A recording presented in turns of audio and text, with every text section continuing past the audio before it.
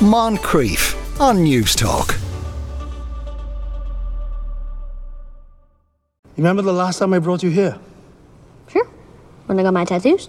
Most received their markings in the main hall, but I wanted you to receive yours in the presence of Yang Chen, the last air nomad to be the Avatar. When she died, the next Avatar was born into the following nation in the eternal cycle. So after Yang Chen's death came Kuruk of the Water Tribes, then Kyoshi of the Earth Kingdom. And then Roku in the Fire Nation. Which means the next Avatar will once again be an Airbender. Her spirit echoes in one of us. Aang, you have always been special. The most talented Airbender I have ever known. I never asked to be special. But you are. Aang, you are the Avatar. Right, that was Avatar, The Last Airbender. You can stream all of season 1 now on Netflix. James Dempsey is with us once again. Afternoon, James. So when it says, is this any connection to the movie The Last Airbender or the movie Avatar, or I'm confused? Okay, so it is related not to the James Cameron Blue People Avatar movie. They very wisely got proprietary intellectual property of that term. Right. But in 2005, a much beloved cartoon series called Avatar, The Last Airbender came out on Nickelodeon. And it was a cult hit at the time with adults. It was a hit with kids, but also with adults. And I'm not joking when I say it is probably one of my favorite TV shows of all time. I actually recently bought a DVD box set in this century, this decade, just in case it ever disappears off streaming, so that I have a physical copy of it. And this is the second live action iteration of it after a much maligned, complete and utter flop 2010 movie, which was directed by M. Night Shyamalan, which kind of almost derailed his career for about a decade before he kind of managed to scrape it back. And now Netflix has turned it into a live action 8-episode, kind of 8-hour retelling of pretty much the first season of 3 seasons, although there are 6 because there's a sequel season, right? And it tells the story of the Avatar. His name is Aang. He's this 12-year-old boy. And unfortunately, for want of a better word, he is a bender. Yeah. And what that means is he has the ability to bend the 4 elements. Okay. Right? So in this fictional world, there are 4 different nations, and within these nations, some people, not everyone, have this bending ability. They can control the elements, some fire, some earth, some water, very few, in fact, only one air. Because to keep harmony between these things, the spirits have declared that one person will be born with the power to control all 4 of them, and when that person dies, the next one in sequence will happen, and so on forever, and we all live happily ever after, until the Fire Nation attacks. So they are our bodies, and they have waged a 100-year war, starting off with the genocide of the entire air nomad people, right? Now, that's a very lofty thing to put into a cartoon on Nickelodeon. Yeah. 20 years ago, right? Downer, yeah. Right? And when I say the cartoon was somehow brilliantly able to juggle this kind of world building, genocide storytelling, survivor's guilt, action sequences, because the way the kind of the elements are used is through kind of martial arts, right? And with the live action version, I'm going to say, as a big fan, I think it's a competent, well-made go at it. What for me doesn't quite work is kind of how they have married the cartoon visual style with this very gritty realism. Because, right, it opens, look, not a spoiler, it opens with the Fire Nation attacking the air nomads, right? And I mean, it is showing you warts and all, flames galore, let's burn down these living people. Right? Okay, all right, right? yeah. But then it marries that with these kind of daft, cartoonish visuals in the costuming, in some of the puns, which are callbacks to the cartoon series. Now, I don't kind of I totally recognize how difficult it is for Albert Kim, the showrunner of this, to kind of thread that needle, right? Because you have superfans like me who want to see him, ticking off a list of various different things. Yeah. While also managing to get it new and moving the story along. And what I liked about what they added new was they flesh out some of the bits that get ignored in a cartoon for kids, right? As in, you have some pretty brutal action at times. What the animated show manages to do, and it is available to stream entirely on Netflix as well. It's a superior show, although I will say, if anyone seeks it out, the first 3 episodes are very infantile, but then it massively ramps up after that, and they're only 20 minutes long. Right? Anyway, sorry, just had to get That's where this came from. Then. Right. So anyway, basically, what the cartoon manages to do so spectacularly is it has this kind of sense of fun and whimsy, while also tied to these very weighty themes. And what a kid's cartoon can't get away with is shock violence or shock murder. Right? Yeah. Because it's for kids. Despite the fact it's very, very much alluded to that, genocide has happened in this cartoon. But they manage to go the whole distance of 3 seasons of about 24 episodes to the most satisfying finale, I've ever seen in a season of TV show, where everything just comes together in this finally brilliantly conceived epic battle that is just so entertaining. Because when it comes to animation, the advantage they have is they can draw anything they want. Yes. And also, you as a viewer have already suspended your disbelief of bad CGI because it's a cartoon, so the whole thing is just made up. Yeah. Whereas here, we have Netflix throwing, I would say, a good hefty budget at this. And this, what I will say, the bending looks really good, right? As in, you have earthbenders lifting up rocks, shooting them like bullets. You have firebenders, shooting flames out of their legs. You have waterbenders making whips out of the water, blah, blah. That all looks really, really good.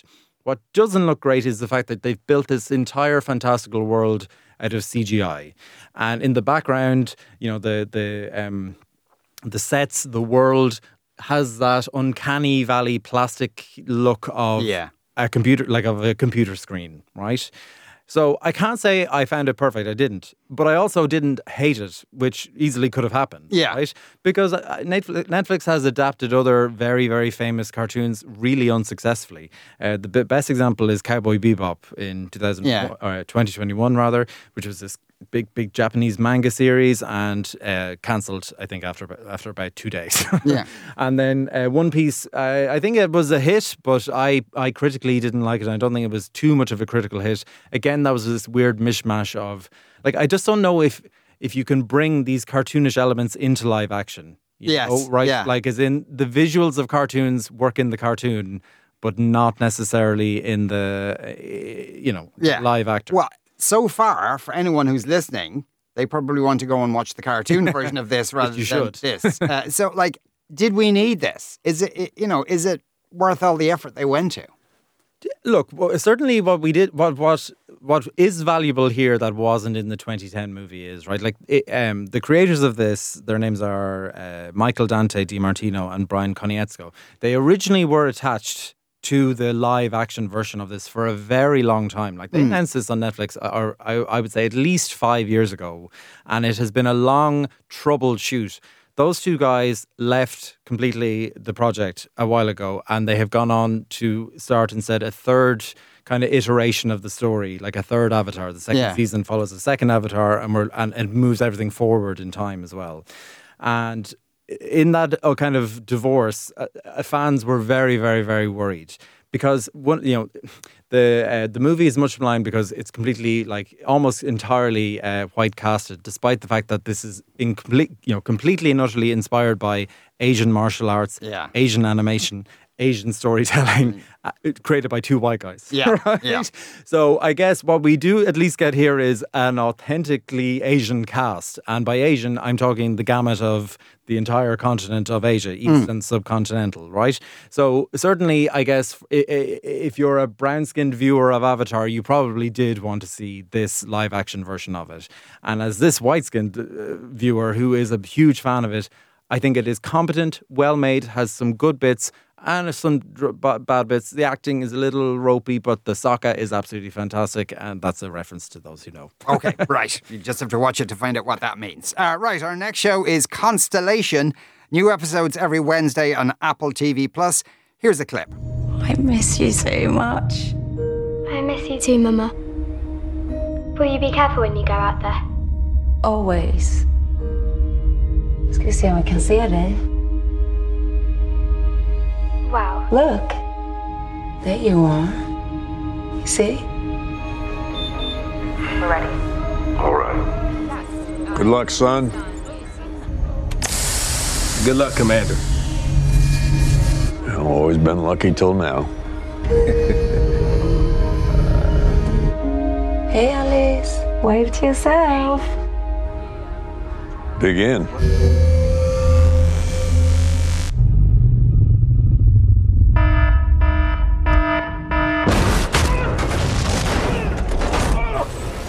Station RPL, you copy?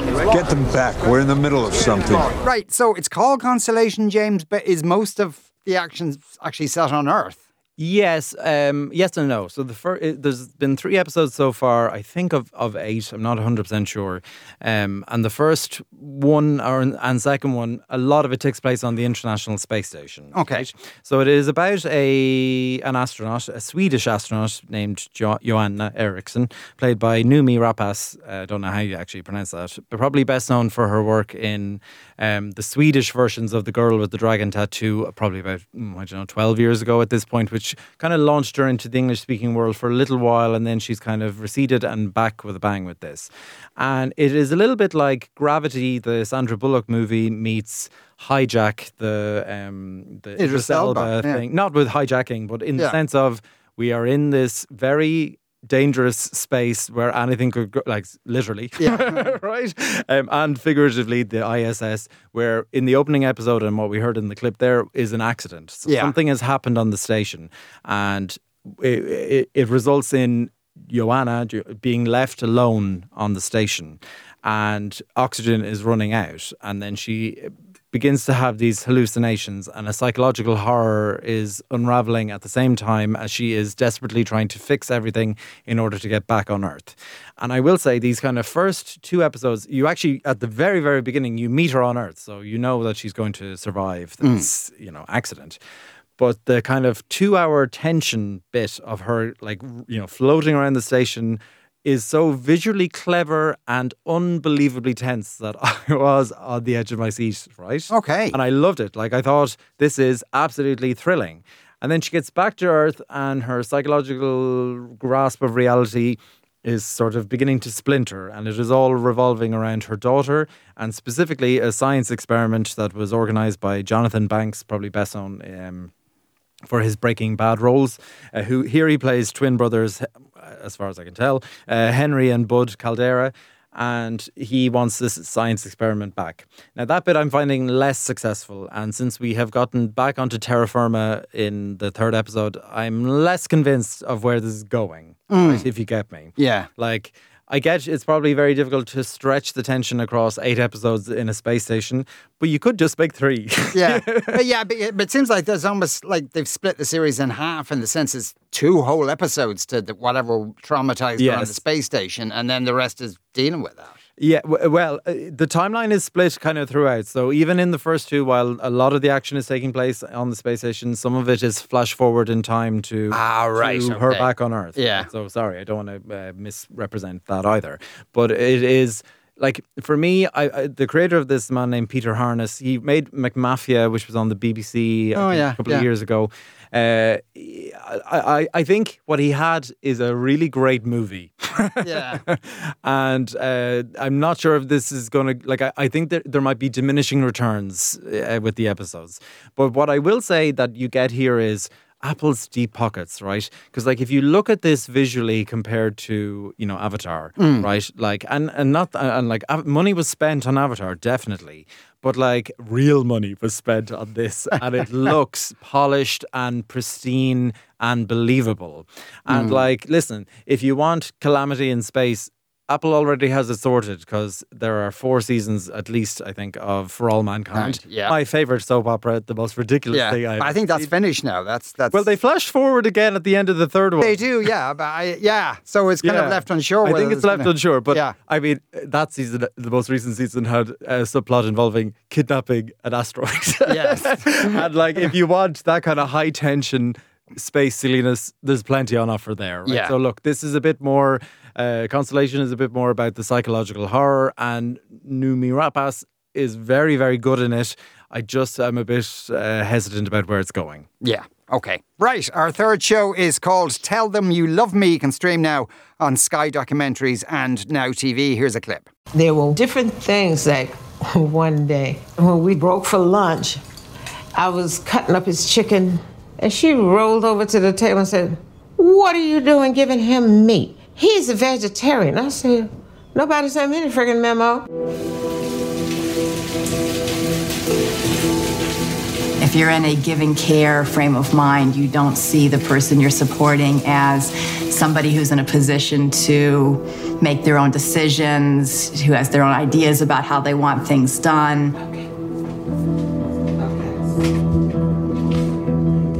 You want to give them some control to develop into a person who has a good sense of themselves. Come on. So that part is a harder adjustment for parents or teachers who've been in a I'm taking care of you mode. Turn your feet, turn your body, now step off. Thank you. Right. So is this ostensibly about this woman who attacked this disabled man? It is. So this is quite a long documentary. It runs for about an hour and 40 minutes.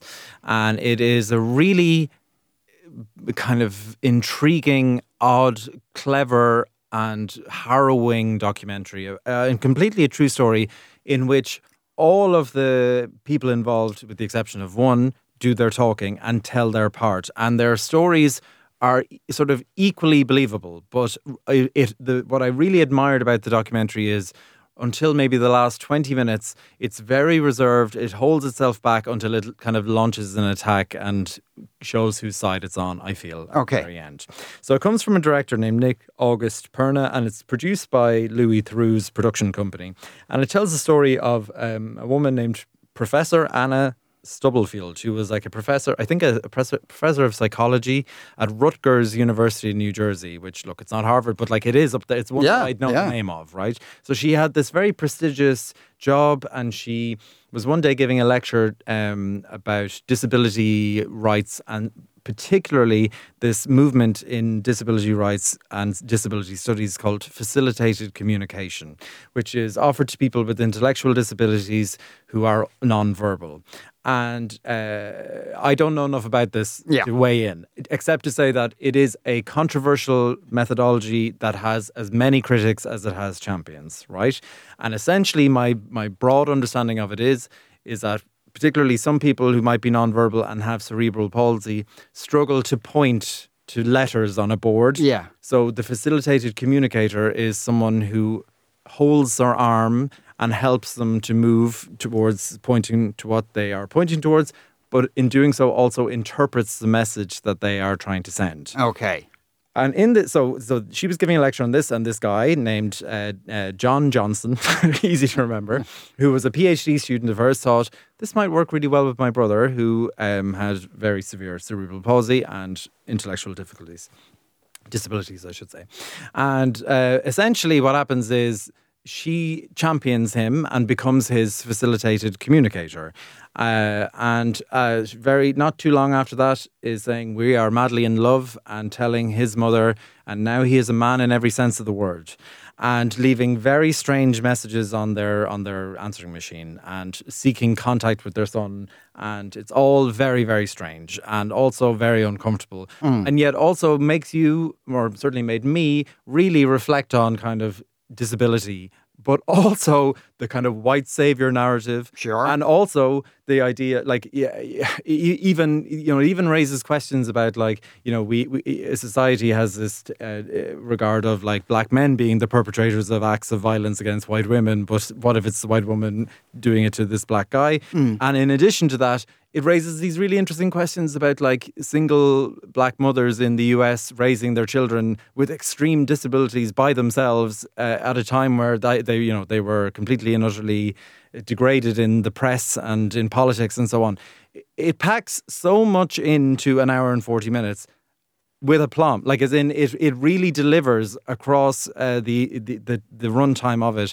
It asks these questions, it offers interesting answers, and what's really fascinating is it positions everyone. I mean, you have Anna Stubblefield, this convicted sexual predator, talking into the camera saying, that's not true. He loves me. I love him. It is really, really creepy. Yeah. But also she's just so believable. Like, she's really believable, but yet I don't believe her, if you get me, yes, right? Yeah. So I thought it was like a really fascinating, well-made documentary, and probably my favourite of the three, in as much as you can favourite something like that. Okay, it sounds intriguing. Right, so those three shows are Avatar, The Last Airbender. All of that you can stream, season 1 at least, on Netflix. Constellation, new episodes every Wednesday on Apple TV+. And Tell Them You Love Me, you can stream now on Sky Documentaries and Now TV. James Dempsey, thanks a million. Thanks. Moncrief, weekdays at 2 p.m. on News Talk.